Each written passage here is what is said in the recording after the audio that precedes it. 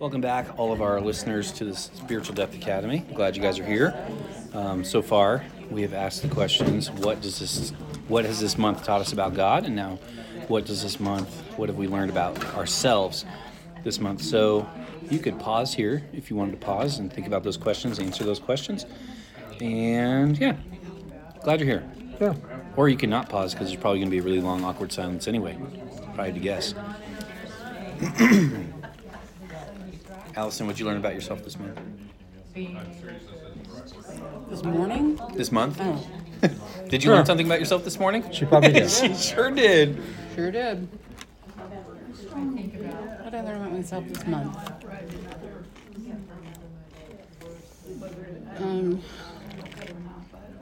I learned about my tendency to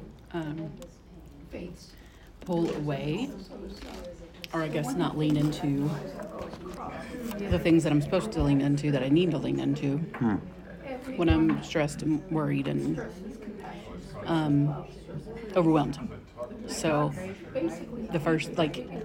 the instinct is to not turn to sitting down with the Bible and praying, and the instinct is to just go worry about it. Yeah. But I'm aware of it now, and was able to push myself to, okay, hold on, let me go sit down. I like to sit in my swing. Go sit in my swing with the Bible. I love that. I do. I like to sit in my swing and read the Bible, listen to the podcast, and pray.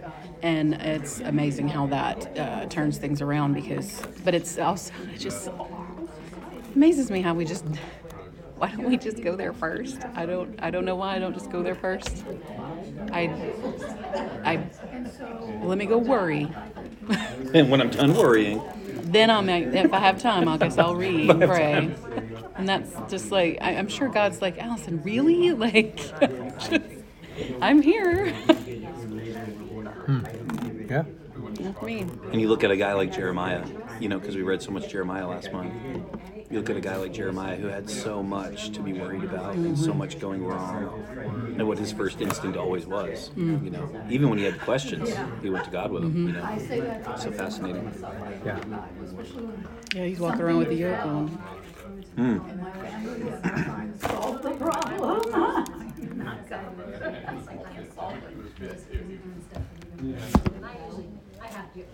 Okay. So the final question is, what do we do with it? What are you going to do with God's Word based on your reading this past month? What has He convicted you of? What is He leading you to do with the reading of His Word? I think for me, it's growing in dependence on God. So I'm good at depending on myself. I'm good at depending on the advice of others, for the most part. But I'm not great at depending on God for certain things. For some things, absolutely. There's certain things I need to get better at, depending on Him. We're growing in dependence. And we could see, as we read through the scriptures, we see that with the prophets and others, the importance to depend upon God and lean on Him instead of what you feel or what you believe or what they say. Yeah, absolutely. That's a good reminder for me all the time. I'm always reading things, listening to things, and I always have to ground myself in, okay, where's my dependence upon God with all this? Yeah.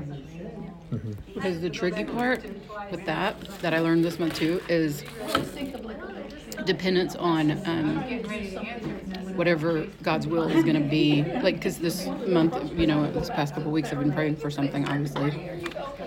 And everyone's like, God will take care of it. You're not trusting. You're not needing to trust. And I realized it was more that I was afraid of what His decision was going to be and whether or not I would be able to handle the outcome. And then that just proves that I was trying to do it by myself, I guess. Because I knew He may not answer it the way I think or want Him to. Yeah. And it hurts. But like you said, just finding the ability, like trying to depend on Him through that too. Like, trust that his plan is going to work. It's for the good, Yeah. and depend even in those times, because then after it was all over and a prayer was answered in the way that I wanted it to be, and I heard so many people, see, I told you, and I was like, right. That wasn't that. It didn't have to work out that way, and that still would have been God answering the prayer, right? But it Sure. would have been painful, Yeah. and that's why I was scared. And I need to learn to be dependent, Yeah. even when it hurts. I think for me, learning to be dependent on God looks like understanding that I'm not the one who's going to fix anyone. Especially as a preacher, you think like, well, if I just give the right sermon, or as a teacher, a Bible teacher, if I just show them the right things in the Bible, but it's not me. And I think about the prophets, and on paper they were all failures, right? Like on paper, they all got exiled, So but they weren't failures because they were true to what God called them to, and it wasn't up to them to fix Israel and Judah. God was going to do that, and He used the exile to do that. So, just think changing the metric for that, and taking the pressure off myself for that too. How ridiculous did they probably look in the moment? Isaiah was totally naked for 3 Right. years. Yeah. I'm sure people were like, oh. Hey Ezekiel, why are you laying on one side for 360 days? They did probably look ridiculous. that's awesome. Hey, also, I saw that you baked some bread with that poop. Yeah, so Allison, you think it did look a little ridiculous? Pass. Okay. Let's just take a few moments and have a few of you share what you have learned this past month, what God has spoken to you as you read His Word. Calm down. Not everyone at once. Chill. Man, Yeah, please. Steve's not here to kick it off, so we got Michelle. It's good. All right, Michelle. That he is always patient and always waiting for us with open arms. Okay. Yeah. Praise God for that. But he does take drastic means to get your attention to come back to him, Yeah. to worship him, or to serve him, and figure out what your idols are, and get rid of them. Yeah. But he's always engaged, and he doesn't abandon us. He's always trying to lure us back, but he will punish when it's needed. Yeah. Yeah.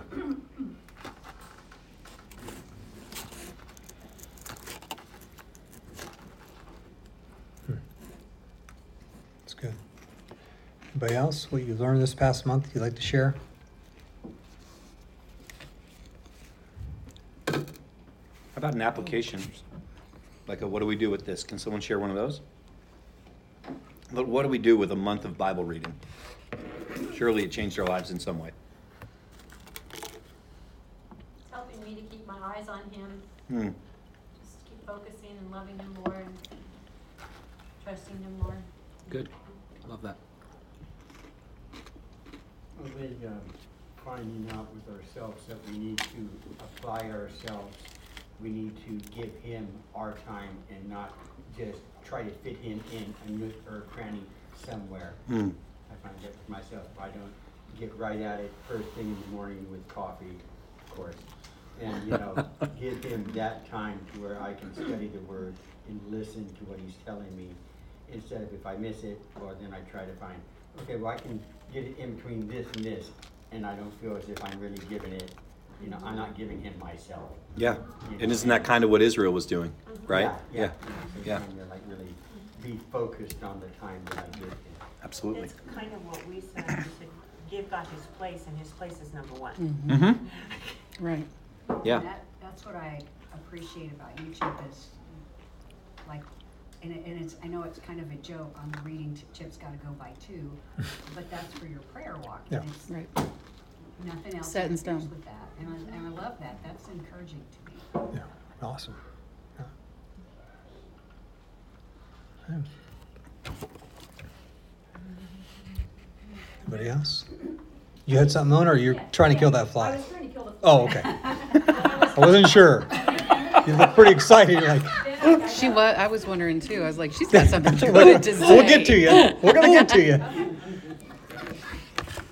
Now? Yes, now is the time. Please. You can wait 10 minutes. Now I forgot what I was gonna say. Yes. No, you missed your turn, sorry. Okay, so I remember. And now I forgot again. No, wait. Is it coming? It's going around the room. Coming. Micah needs you. So, it's so easy to think that what you're going through is something new. Mm. And, you know, like, I'm the only one who's experienced this, I can't share this with anyone because no one would understand. And then you go back to the Bible and realize, oh yeah, they did it all those years ago. If I need instruction on how to live my life, stay in the Word. Yeah. And you'll get those reminders all the time. That's so good. Yeah. I love that. That's true. And stand for what God wants us to stand for. Jeremiah. He's good for it. He's good for it. Mhm. Even though it was miserable Yeah, for him to do that. absolutely. I think he went in the Micah was peeking. Yeah, and I think he went in that room. Who's in charge? Is Micah in charge of the rest of I'll take care of it. As long as I have one kid left to donate me a kidney if I need it. Gosh.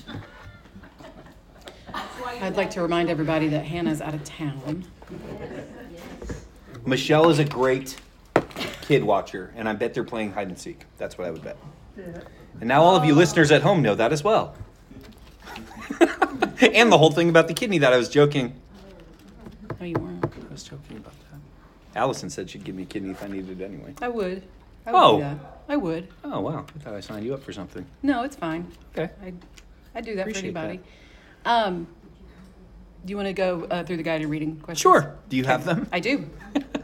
So in your reading from last month, first question was, how does understanding whether a prophet is pre, mid, post-exile affect your understanding of his tone and message? That's the difference between, are we saying this out loud right now? Yes. Okay. It's just it's the difference between having prior knowledge or having hindsight, or not having knowledge of something that's happening. Sure. It's a big part of it. When you read the mid-exilic and post-exilic prophets, it's hard to say, boy, they don't know what's coming. Right? Yeah, I think that's a big part of it. It helps to see where Israel was at that point. Yeah. And then as you read, further on, then you see that that's fulfilled. So it's, where are they at? Kind of like what you were saying today about, was Israel being unfaithful? Yeah. Was Israel following or not the laws of God? Absolutely. Yeah, to know where Israel is. Yeah, it's good. And knowing the intended audience, kind of where they were, makes a huge difference. Absolutely. And it kind of takes away sometimes some of what seems just really, really harsh at times. But when you understand the context, then it's kind of like when we said God will punish when necessary. Yeah. Yeah. Okay, when necessary, he'll smack us upside the head. Yeah. Because it's necessary and he loves us too much Yeah. to let us continue. That's very true. That was good when it's mid, because God also paints a picture of hope for them. Sure. So they're in exile, but he promises them there will be a remnant that Yeah. he will still restore them. It would be important to hear while you're captive. Yeah, really. Yeah. That letter from Jeremiah to the exiles, that's such a powerful letter to me, because it's something that we can read as citizens of the kingdom of God in this world. And take every single line that he said, thrive there, plant your vineyards and all that. And it's we should build a good life here in this kingdom. And because we should be, just all was but still live separately. Don't fall into their worship. Don't do, and it just was so, just reading that, I've been in that mindset a lot lately. It was a really cool thing. On that I had a little question, it's kind of a small sidebar. Okay, love it. When he says get married, marry while you're there, should we just assume that God intended them to still marry one Yeah. another? Yeah. Not intermarry with the other Right. Babylonians or. I love that he told Jeremiah to buy land in the middle of it all. Yeah. Because, I mean, to me, that's like him showing it's okay. Yeah. Like, I'm going to Yeah. bring you back, and we're going to. Because why would you buy land right then? He's in jail. Like, okay, I'll buy land. But, to trust and to do. And I almost feel like that was an encouragement from God, Yeah. That's what I was just gonna say, is that God's encouragement. Mm-hmm. Yeah. Absolutely. What is some of the vivid imagery that you notice in the prophetical books we've read or are reading? Scary, shocking. Eat your children, eat your dung. I mean, ugh. Yeah. Gross. I mean, and that eat your children thing just really shows where Israel is as a nation. Like, I know I would starve to death before I ate my child. I mean, I know that. But they just, yeah. I don't know, I'm not saying I would do that, but I would want to, but they say supposedly that if you're so hungry, you don't even know what you're doing. It can get to that point, and they did, because I read the history of Jerusalem, and they got to the point where they were so, and other nations where there's been Wow. starvation. Insanity. Yeah, it does. Yeah, sure. They actually will go insane, and then when they realize what they've done, of course, they're horrified. Right. But literally, like in the cartoons, where like the rabbit Looks like turns into chicken. something. else. Yeah, it's yeah. Well, that's fascinating, and I've learned something today. Well, it makes sense. Think about how we get after, several I mean, I hours just of not ate eating. some of that puffed corn that Gloria made, and already all of you are starting to look like puffed corn. We start looking like cinnamon puffs. Oh, that's a real problem. No one's safe. Yeah. What about the sermon today? Like that imagery, that's very strong That imagery. was hopeful and beautiful. There's two sides to Yeah. each. Yeah. Also, he uses things that we as humans can relate to, that we would find horrific, or we would find things that we would see in everyday life, and that's not eating your children, obviously, but you know what I'm saying. Something that's going to really Yeah. impact us, but on human terms. I have a question. It's sort of, I was thinking it today when you were talking, giving us a little bit of the history between Judah and Israel. And is that division? Is there a division still among the Israelites? If you are from the tribe of Judah, or was it Judah and Benjamin? Were those the two southern? Is there a division there now between? So it got really complicated. So officially, the Northern Kingdom never officially returned from exile. They stayed as a dispersed people. And so they were living in Assyria when Babylon conquered Assyria, and when Greece conquered Babylon. Or when Persia conquered Babylon, that we saw, Esther and that, and then when Greece conquered Persia.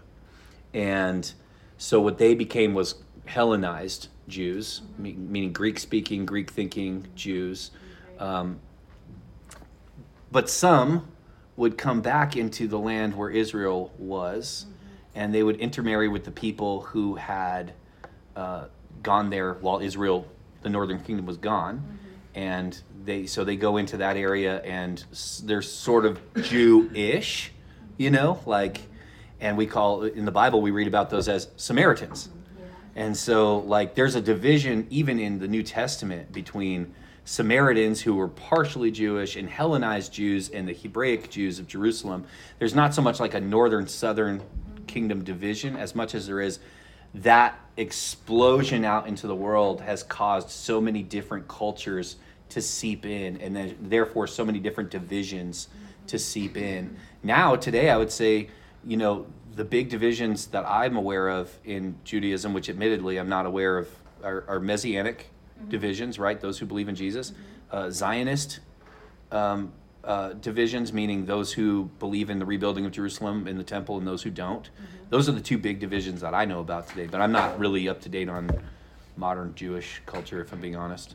I just didn't know if, and I'm assuming if you're Jewish, you know what tribe your family is from, I would think. I don't know. I don't know.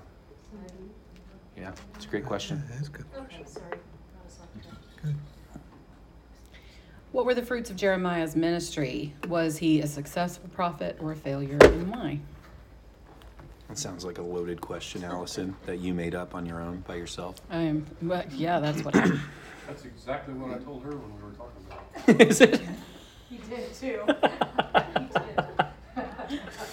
Allison's tricky. She makes up loaded questions all the time. I didn't mention Allison by name, but It's assumed. Didn't he It feel should like be. he was a failure? I mean, didn't Yeah. he in a lot of ways just like, here we go again? Why was I born? Yeah, Yeah. right. He was, Yeah. But he wasn't, yeah. By earthly standards, he was a failure. Mm-hmm. By God's standards, he was successful because he was obedient. Yeah, So, absolutely. Yeah. both.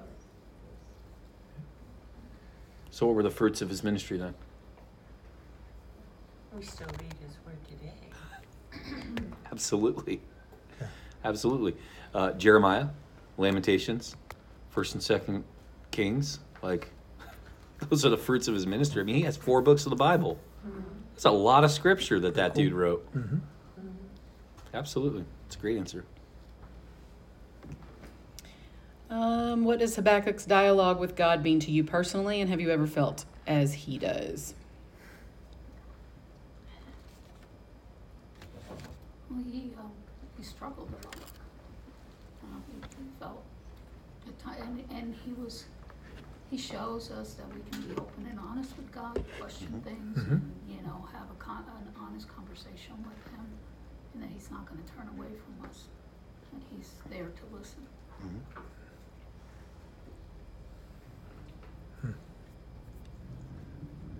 My thing with Habakkuk is that, he was saying, bring judgment, on your people.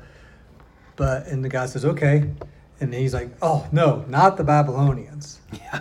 And like anybody but them, not them. God says, no, I'm going to use them. And then I'll also take care of them so you don't have to worry about it.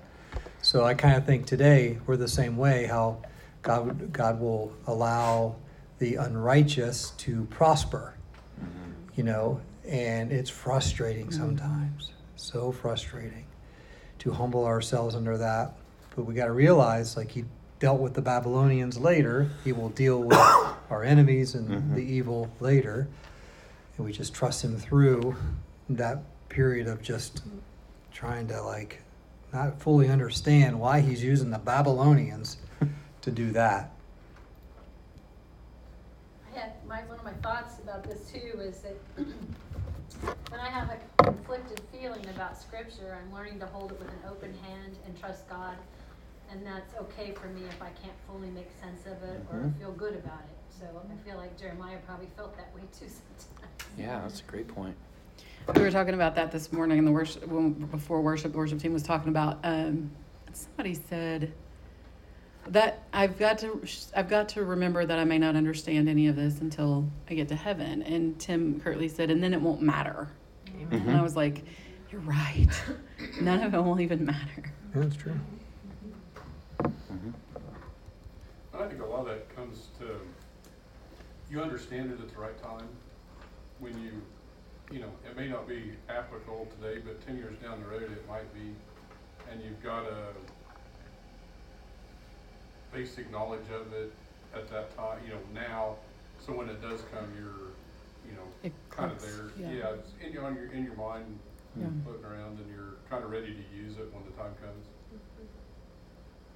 And that's kind of the conclusion he wraps up with. When he says the sovereign Lord is my strength, he makes me as sure-footed as a deer, able to tread upon heights. That's, hey, I don't get all of this, but I understand that. And I think that's one of the keys in terms of, as we study the Bible and we learn more about who God is, that's where our trust is, Mhm. in the character of God, in who he is. Who?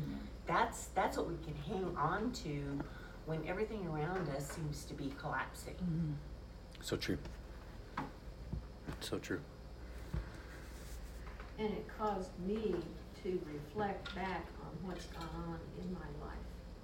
The things that, yeah, oh no, not this. Oh yeah, it did happen, but there was good that came out of it. Down the road, there was good. Yeah. But Yeah. I trusted him, and I thought, why am I in, oh, okay, you're in charge. Absolutely. Okay, did you pass out is that the I did. Does anyone need a handout? Didn't get one? Sharon, is your +1 joining us today? Can I ask you one more question? I think he's very good at this. So, when I come across the line, and I could only find it actually specifically says this, I believe,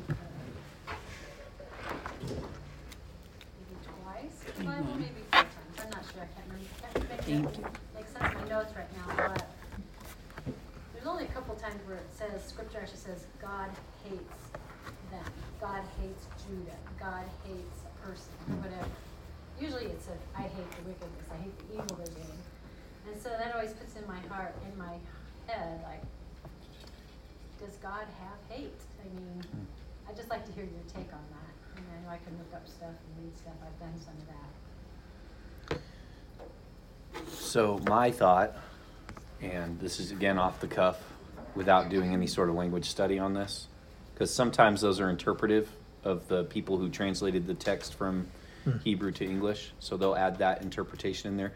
Kind of like today when I was talking about Hosea and Gomer and how some interpreters have said, go marry a prostitute, and I don't think that's really what it said. So it could be that, but I'm not going to hide behind that because I haven't done the research. What I would say is if God does say he hates certain people, it's probably a case of divine accommodation. So what I mean by that is God making his emotional spectrum available to us in words that we understand. So we can't necessarily understand or fully experience the emotions of God.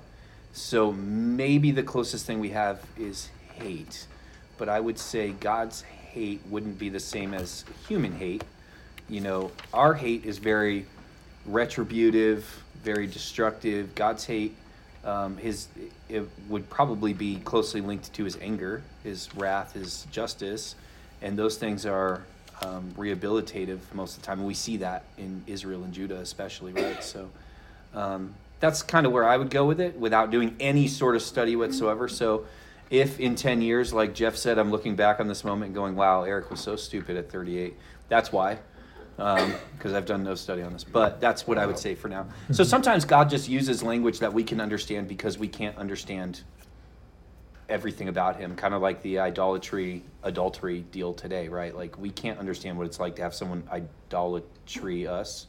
Kind of right? similar to a nuclear scientist trying to explain to me their work. Sure. And it's probably never going to be exactly what, like if I sat here and tried to explain the Trinity, you know, we're never going to wrap our minds around that. And there's people that are like, no, it's like an egg. And no, it's not like an egg because not all the substances of the egg are the same, right? So, or it's like water. It can be ice or steam or water. No, because it's not all three at the same time. So we can never fully understand the Trinity. And we'll probably never fully understand the emotional spectrum of God. And so he probably is using language then in Scripture to just help us understand. The other part is to understand, are most of those instances in prophecy, like as you read them? I was going to say, I made notes about, because one of them I thought was just recent. So Jeremiah 12:8 Okay. is one, Hosea 9:15. Mhm. So But there's, I just remembered in Romans he says, Jacob I loved, Esau I hated. right, I found that one too. I always wondered about that one. But then it just goes on to say, I'll have mercy on whom I have mercy. Well, and in Luke 16:13, what's the thing about Jesus tells us we must hate our family, you know? Well, I That's thought that... comparative. Yeah. It That's doesn't mean it like that. That's comparative, Right. yeah. So what I would say is like the prophetical ones, it's really easy to just say, well, they're poetry. The prophet spoke in poetry. And so the language then would be more extreme and probably hyperbole. Yeah. That's the word I like to say. Yeah, absolutely. Yeah. So that would be my initial off the cuff answer. I can't talk to you as much about poetry as Allison can because she's a literaturer, but yep. I need a T-shirt to wear on the first day of work. I'm a literaturer. And we're going to be sending you home. Yeah, exactly. Who hired her? Okay. Right. Want to ready go for into you? this? Okay. I think we'll get out of here on time. Okay, so we're going to go through the list here. It's going to be great. It's going to be incredible, amazing. Obadiah. Obadiah is the shortest book of the Old Testament, having only 21 verses. It was written during the time that Judah was being overrun by the Babylonians. Good.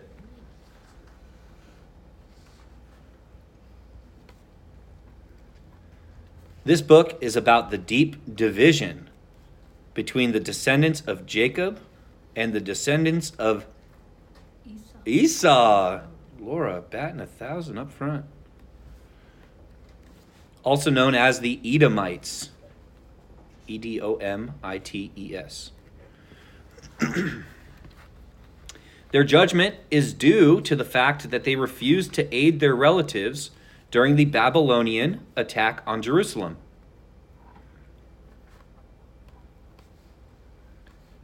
Edom, it's the next one there. Edom had a deep history of disagreement with Israel, beginning with the rivalry between Jacob and Esau.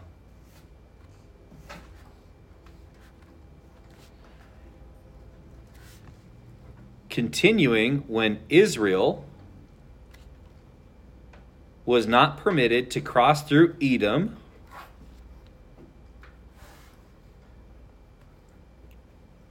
during the Exodus.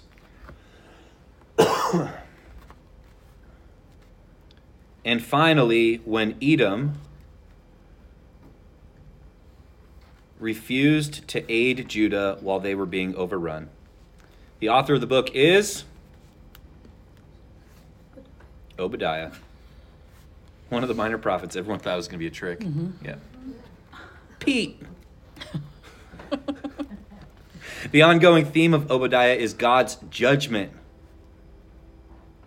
toward the continuous pride of the Edomites.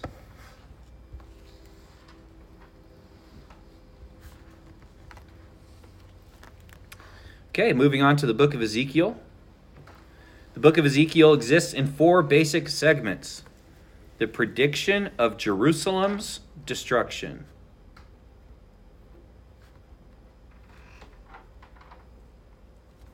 And that's chapters 1 through 24.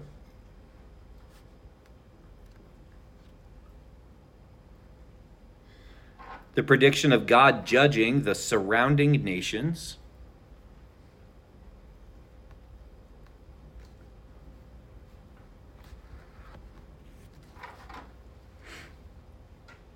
And that's 25 through 32. Israel's call to repentance.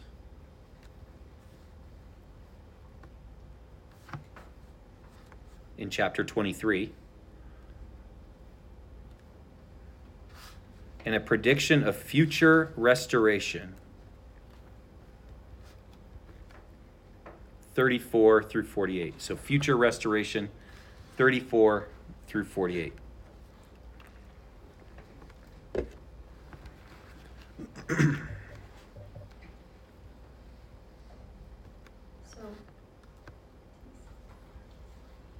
It's 33, yeah. It's 33. I think you said 23. Oh, Yep. 23. Yeah, it's 33. It's Yeah. 33. Sorry. Israel's call to repentance is 33. Sorry, I'm not a math-agizer. He's not. That's on the shirt too, Allison. Prince is not in mathematics. I love the Josh Pugh socks. They're great. I want a pair. Okay, the author of the book is Ezekiel. Said with confidence from Nancy. Thank you. Shut up, Nancy. I did. Way to be confident over there. Yeah. I thought you were going to flip that table. Must be that water. who is from the priestly I would line. love if you flipped that table. That would be great. The author of the book is Ezekiel, who's from the priestly line, and would have become a priest if not for the captivity. Ugh. He is a contemporary, means he writes and prophesies at the same time. Anyone know? Jeremiah. Jeremiah. Who's your other big mid-exile prophet? No, not Isaiah. Does it start with a D? It does. Oh, writing on the wall, Daniel. Daniel, good. So,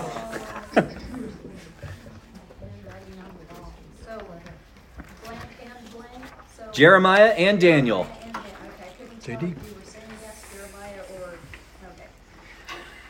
Ezekiel uses extreme language, as we will all awkwardly read together, in his book, and extreme and strange methods in communicating God's message to Judah. So language and methods. Some examples of his behavior are shaving his head. Hey, I know somebody that did that not too long ago. Oh yeah? Is it Chip? Somebody that's drinking right now. Because they had Tim had a long time ago. Destroying a clay portrait of Jerusalem.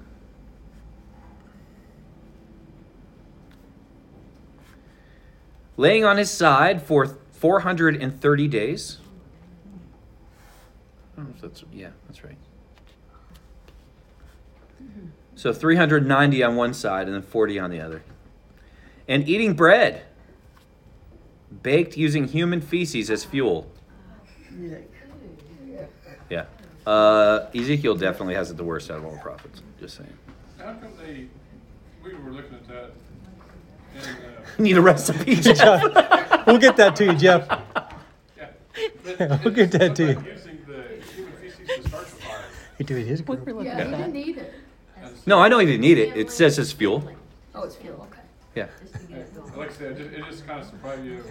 I'd seen that before, Yeah. and it said, but then you read the actual scripture, and that was just used. Yeah, it was the Yeah. fuel. But, it's like how we hickory smoke things. So you get that Bison, they did that with bison. We'll get you that recipe. That's what I thought too, I mean, if it was dried cow chips, I mean, but I don't know. I'll let you guys try it. We'll get you the recipe. I'll pass. I'll pass. We'll get that to you. Yeah, we'll Google it, see what happens. Yeah. See what Share with your group. The themes of Ezekiel are God's sovereignty over the world. Oh, it's Steve. What's up, man? I thought he was the blanks. Sovereignty over the world.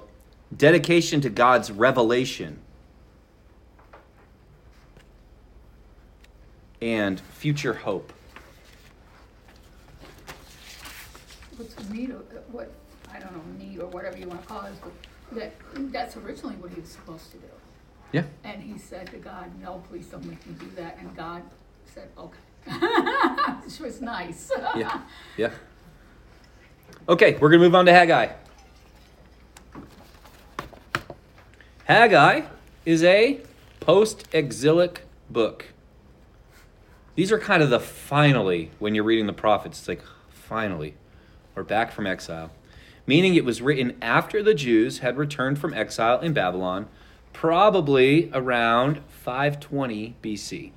So the Jews returned under Cyrus at 538 BC, but Haggai is written around 520, so 18 years later. Ezra identifies both Haggai and, anyone know? No, not as a prophet. Identifies both Haggai and Zechariah as prophets over the returned exiles. The message of these two prophets is to continue rebuilding Jerusalem despite opposition from neighboring peoples. Those guys from the town of Ono. Oh no. Oh no. Oh no. The author is most likely Haggai, the minor prophet. The major themes of Haggai are persistence in the plan of God, What was the previous blank? Haggai, courage through opposition,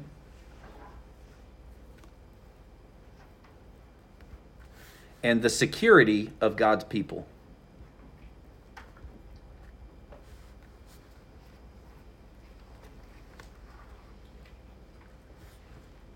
On to Zechariah here. The book of Zechariah is a post-exilic book.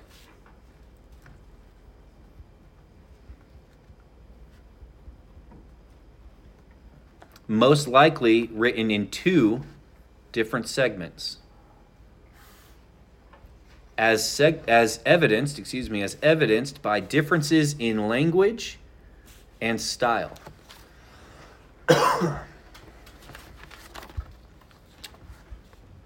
The first segment, most likely chapters 1 through 8, thematically mirrors Haggai.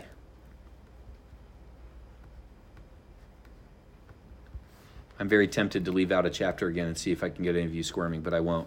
The second segment is chapters 9 through 14.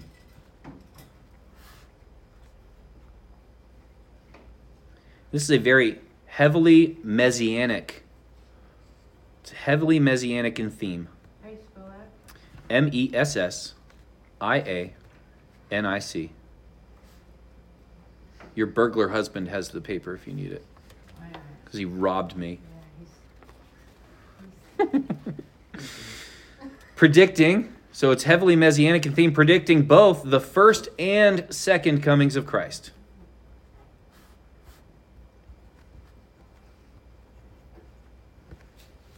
The first section is likely written around the same time as Haggai in 520 BC.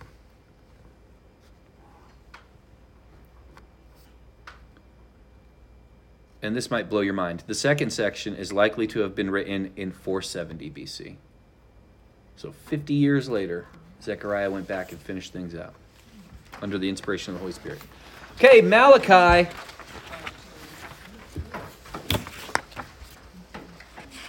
Ooh, that's a good trivia question right at the beginning. Cool. Okay, we all there? Good.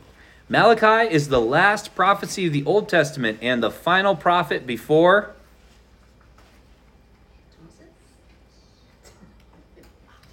Silent 400. there's a prophet before Jesus. Oh, John the Baptist. J the B. Final prophet before John the Baptist comes on the scene before Jesus, about whom Malachi also prophesies. Malachi was written around 400 BC. After Malachi, Israel entered a period known as the Silent Years. Good shout out. Silent Years, wherein God did not speak through the prophets. The purpose of Malachi is to correct the wrong behaviors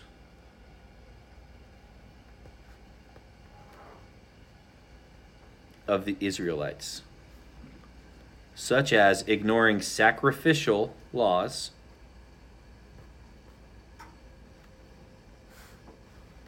divorcing their wives,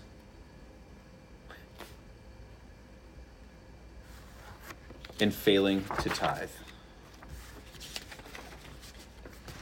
Were there any women that were able to divorce their husbands? I don't know. I don't remember reading any. I don't think so.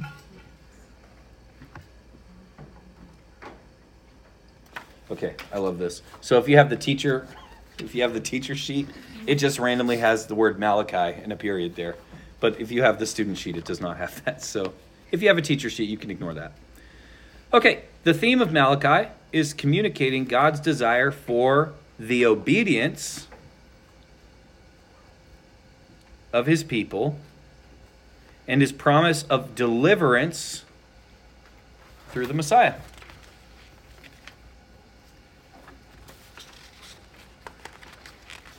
Okay, we have 2 more books to go through. We got plenty of time.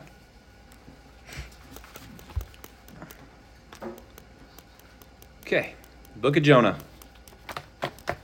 What a guy. So I'm going to share with you guys something that I read while I was kind of studying for this. And this kind of blew my mind. So it's Jewish tradition, it's rabbinic tradition, it's in Talmud, that Jonah is the boy that Elijah brought back to life, and that he was a disciple of Elisha. So, very interesting. Yeah, it's not in Scripture, but it's pretty interesting that that's their tradition. Now, the Talmud's totally truthful. No. But it's just interesting. Okay. I don't think she believes that it's interesting. No, she I thought it was she interesting. doesn't care. Nancy didn't think it was interesting. No, I just I have thought it was questions interesting. about Yeah. No, just interesting. No. the question. No, there's 66 books in the Bible, and that's it. Okay. Jonah is the comedic story. I know, you guys are all thinking it's not funny, but it is. Just watch. A comedic story of a prophet who broke all the rules of being a prophet. Jonah, intentionally or otherwise, seems to be a parody of other prophets. Unlike Jeremiah, Isaiah, or Ezekiel, among others, Jonah rejects the call of God upon his life. He is thrown overboard by pagans obeying Yahweh. He prays, and we'll talk about what this means next month more. He prays a thanksgiving psalm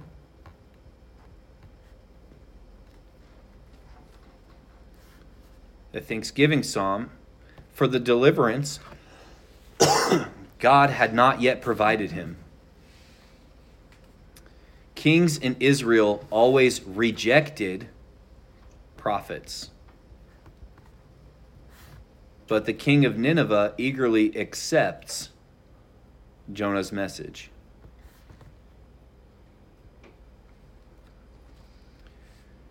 The image of even the animals repenting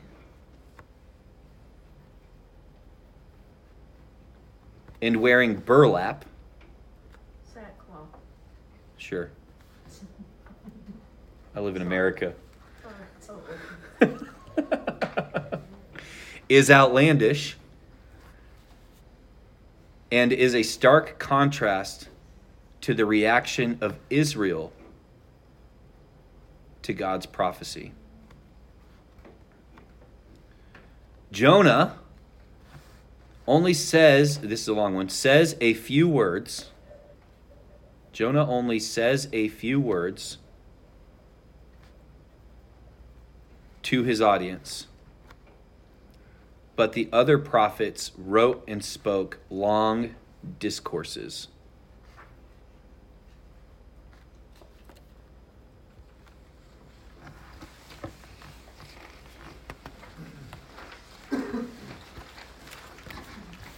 The date of the events of the book of Jonah is around 793 to 758 BC. 793 to 758 BC. It is unknown when the events were written down. The author of the book of Jonah may be Jonah, but he's always referred to in the third person. So Jonah just takes all of what it is to be a prophet and flips it on its head, right? And that's only a short list of the differences. I mean, you get me talking about the plant and the worm and all those things at the end. I mean, it's like, it's really just, he's the opposite. Everything is the opposite in Jonah than with all the other prophets. It's all the opposite. It really reads like a comedy. So, last up, Joel. I think so. This is the order of the Bible as we're reading it. This is not the order of the Bible, obviously, as it's written, or the order of the Bible chronologically. But this is just the way that it happens in the Immerse Bible series. And so I think Jonah gets put at the end because it's a different genre. It's not really prophecy. It really is. When you talk about literary genre, it really is a comedy, a parody. And then Joel is a difficult book of the Bible to date, which is why it's placed at the end here, with scholars disagreeing about whether it was written before or after the exile. This is just my opinion I'm inserting here. Internal evidence suggests it was written before. The major events described in the book of Joel are a plague of locusts,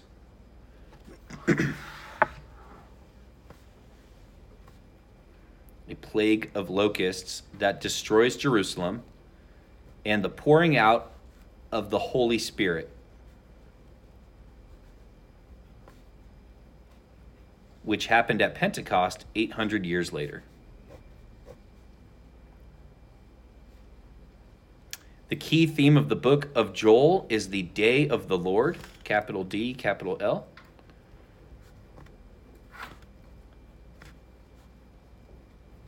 Which is discussed as a day of both judgment and restoration.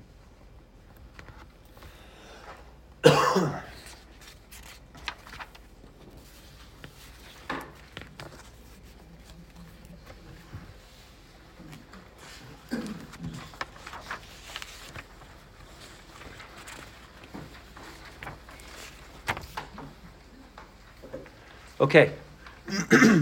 Since we'll be finishing the prophetic books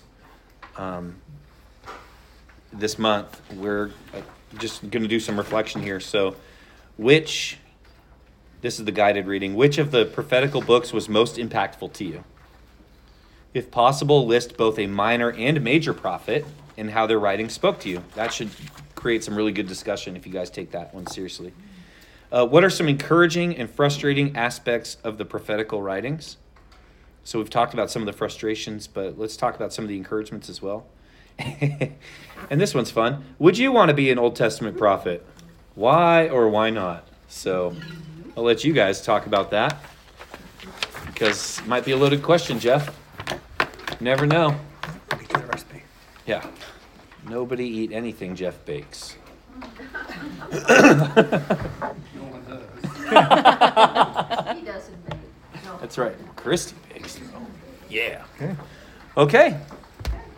Allison, did you have anything for us? You parting said shots? you definitely wanted to say several things. I said that? Yeah, you said you had a list of several things. I that you don't wanted to have a say. list. I do want to say, start thinking New Testament is coming in the next, is October? It's usually October, Usually yeah. around October. So we have a big responsibility of who am I going to get on board with this? That's a great starting place, especially for somebody who has not ever read or is intimidated by reading. And we'll hype that up a lot too on our end. But really think about who can I be asking, and also don't limit God in that, because a lot of times I feel like we think, oh, so and so wouldn't probably be interested, but God does lots of things. And so if He's laid somebody on your heart to talk to and say, hey, you should start listening to the podcast, do it, because it'll surprise you that people will start listening, and we lay it all out for them with the podcast. So all they have to do is listen. So be praying and thinking about that. Yep. Love it. Okay. Oh, that was a gentle mic set down, which I Well, think I means didn't that want we're it to be done. loud. It wasn't a mic drop. It was like a gentle. Yes. That was nice. Yep. Yeah. I think we all do. Good job. Deb has a Oh, question. Deborah. Do we have any business cards that have Chip and Eric read through the Bible? We do not. We www. we could. We could. Because I run into a lot of people that Okay. I always ask if they go to church, and then I always mention that. Okay. There Yes. is a preview of I love that. pastors and- Yeah, I mean, the whole kind of vibe of this podcast is to empower people. So if we can empower you to invite people, then that's what we'll do. Listen to what you guys sound like. Yeah. I was also just told that someone is looking into car decals for us. Say that loud. Car decals. Someone is looking into. We have socks. We have socks. Yes, we do. With Chip, if you didn't see Josh Pugh's socks today, they have Chip and Eric's face on them. So He's not in the room. Socks.